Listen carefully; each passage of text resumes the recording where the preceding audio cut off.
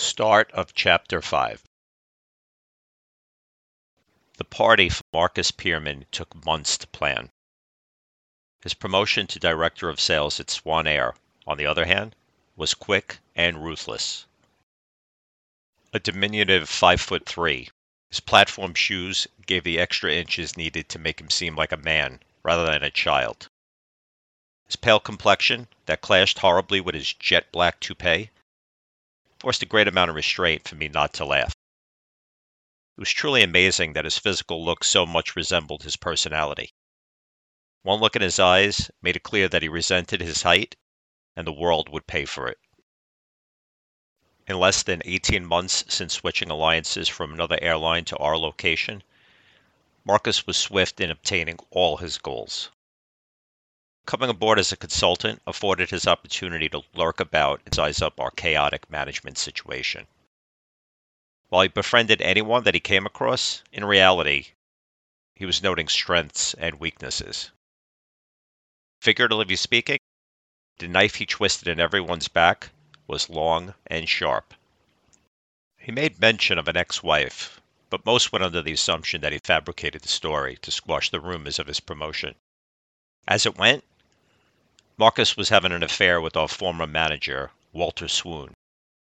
Walter, in his mid-50s, was a gentleman who had a good head for business, but was easily controlled in his personal life. His wife treated him like shit at company functions. Physically larger than Walter, she left him no choice but to succumb to her harsh lashings. This was when Marcus made his move. Seizing upon Walter's state of mind, the story went that the old man was more than willing to find comfort in the arms of anyone other than his wife. The affair must have carried on for a good month or so, until Marcus told Walter's wife. In the end, Walter wound up stepping down from his position due to health reasons. We all knew this to be a lie, but ironically, turned out to be partly true. His wife didn't take the news very well and nearly beat him to death. As for Marcus, his calculated plan worked. Upon his resignation, Walter appointed the little weasel as his successor. Everyone was forced to fall in line or suffer Marcus's wrath. I hated the little bastard. "Hi, Marcus." I tried a phony smile, but he knew too well that I couldn't stand him. Once again, he had barged into my work cubicle without notice. "How did it go in Romania?" "Fine." "When I send you to close a lucrative deal, I expect better than fine." I wanted to tell him about the slaughtered Hoover's finger and how I'd love to shove it up his ass, but I needed the job. He grumbled something about incompetence in the workplace on his way out of my cube. I yelled as he disappeared from sight, "You have a great day too," as I ended under my breath with a fading, "You miserable Napoleon-like ass." I was aggravated, to the point of staring at my contracts with no real inclination of what I was reading. When I finally regained my focus, I was thrust into my next confrontation without a moment's notice. "Put 5 dimes on Dallas." As I looked up at Tony Adonis, I displayed my best effort at a grin. "Well, good morning to you too, big guy." Standing about 6'4" and weighing an easy 360 pounds, Tony was a living hulk. He exhibited his complete lack of patience for personal pleasantries when his eyebrows formed into a puzzled expression. Noticing that I was waiting on a response, his blasé attempt at a grin was enough to scare the devil himself. I frowned. "Tony, stop. A child might see your effort and start crying." Grin vanished, his massive fist clenched tightly. He repeated his command. "Put 5 dimes on Dallas and 2 dimes on the Jets." I knew he wouldn't go away until I filled his order. Nodding his head toward my phone, his lips barely parted. "Make the call." I sighed and made the call. 2 rings later, I listened for the usual greeting. "Yeah." "This is Goldilocks. I'm looking for Papa Bear." "Go ahead." 5 on DL at home, roll 2 away with JT. When I was through betting on the football games, the line went dead, as always. Placed the phone back on the receiver, noticing Tony was watching me play with a pushpin on my desk. Instead of doodling while I was on the call, I made a light attempt at pushing the quarter-inch pin through the front of my computer cover. Fully aware that there was no way I could force enough power in my thumb to push the end of the pin through the 2-inch rigid plastic cover, I tossed it aside. As if a child curious of a new toy, Tony took the pin and sized up his foe. With an exerted push, his thumb began to turn red, as pain should naturally set in, and I unwittingly egged him on. Forget it, big guy. It's got nothing to do with strength. You would have trouble hammering something that small and unbalanced into the cover. His face turned red. Crazy as it sounded, he was angry at the pin. Nothing would get the best of him. Releasing a furious grunt, he forced it deep into the cover as the blood dripped from his finger.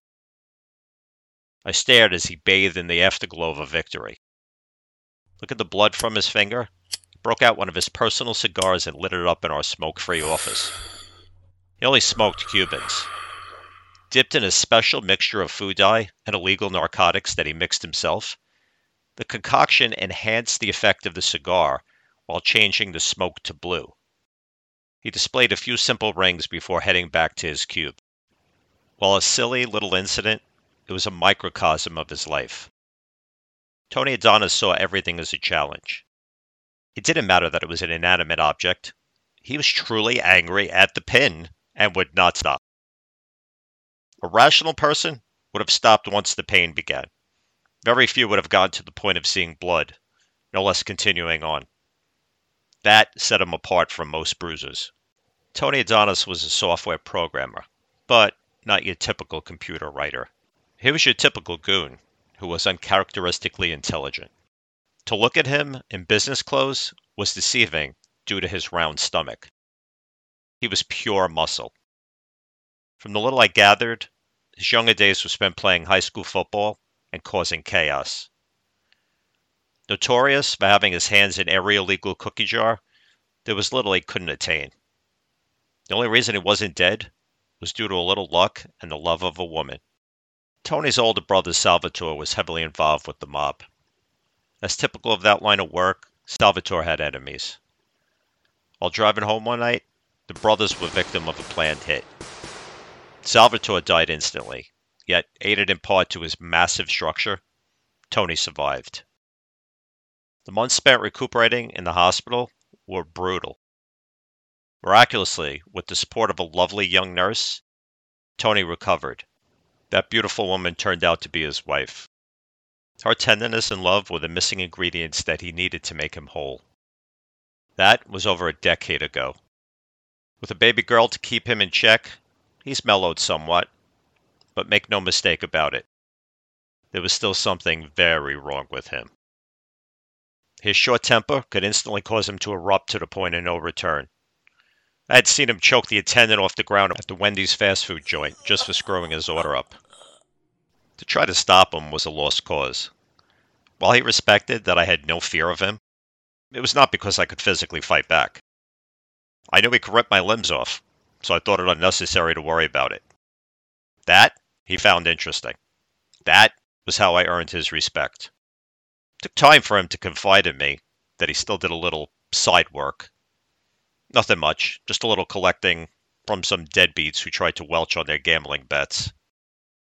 See, he received 15% of what he collected, bringing us to one of the many scams he ran.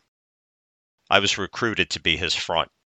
By my laying his bets as if they were my own, Tony put himself in a no-lose situation.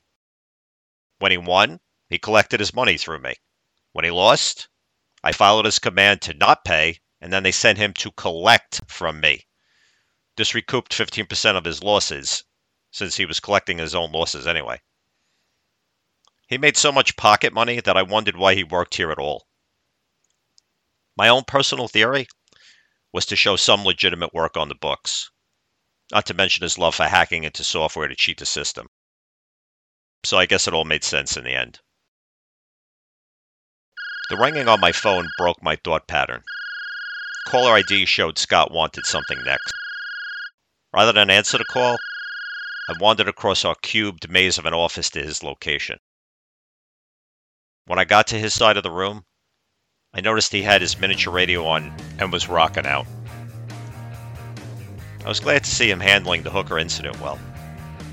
But then, he was so good at hiding emotions that I really didn't know how he felt about it. Or for that matter, about anything else. Hence, he was the perfect salesman. Noticing my presence, he lowered the volume. Car service picks us up tomorrow night at 7. For what? For the St. Clair account. The overnight business cruise. You know, the meeting we set up weeks ago to land this fucker. All at once it flushed into my mind. I completely blocked out those thoughts. For a second, I felt a chill as I wondered if I had blocked out the hooker's death also. Breaking up my realization, Scott bopped me in the head with his rubber stress relief ball. Oh yeah, I forgot about it. I'll talk to you later. Heading back to my desk, I collected my thoughts on the deal. I had some serious thinking to do on many issues. If I completely forgot about the cruise, what else had slipped my mind? I usually remembered everything. If that changed, what else was wrong with me? Life was funny. It only took one or two things before a domino effect happened. As I entered my cube, I found a moment to laugh out loud. There were 5 more bloody pins pushed into my computer cover. End of Chapter 5.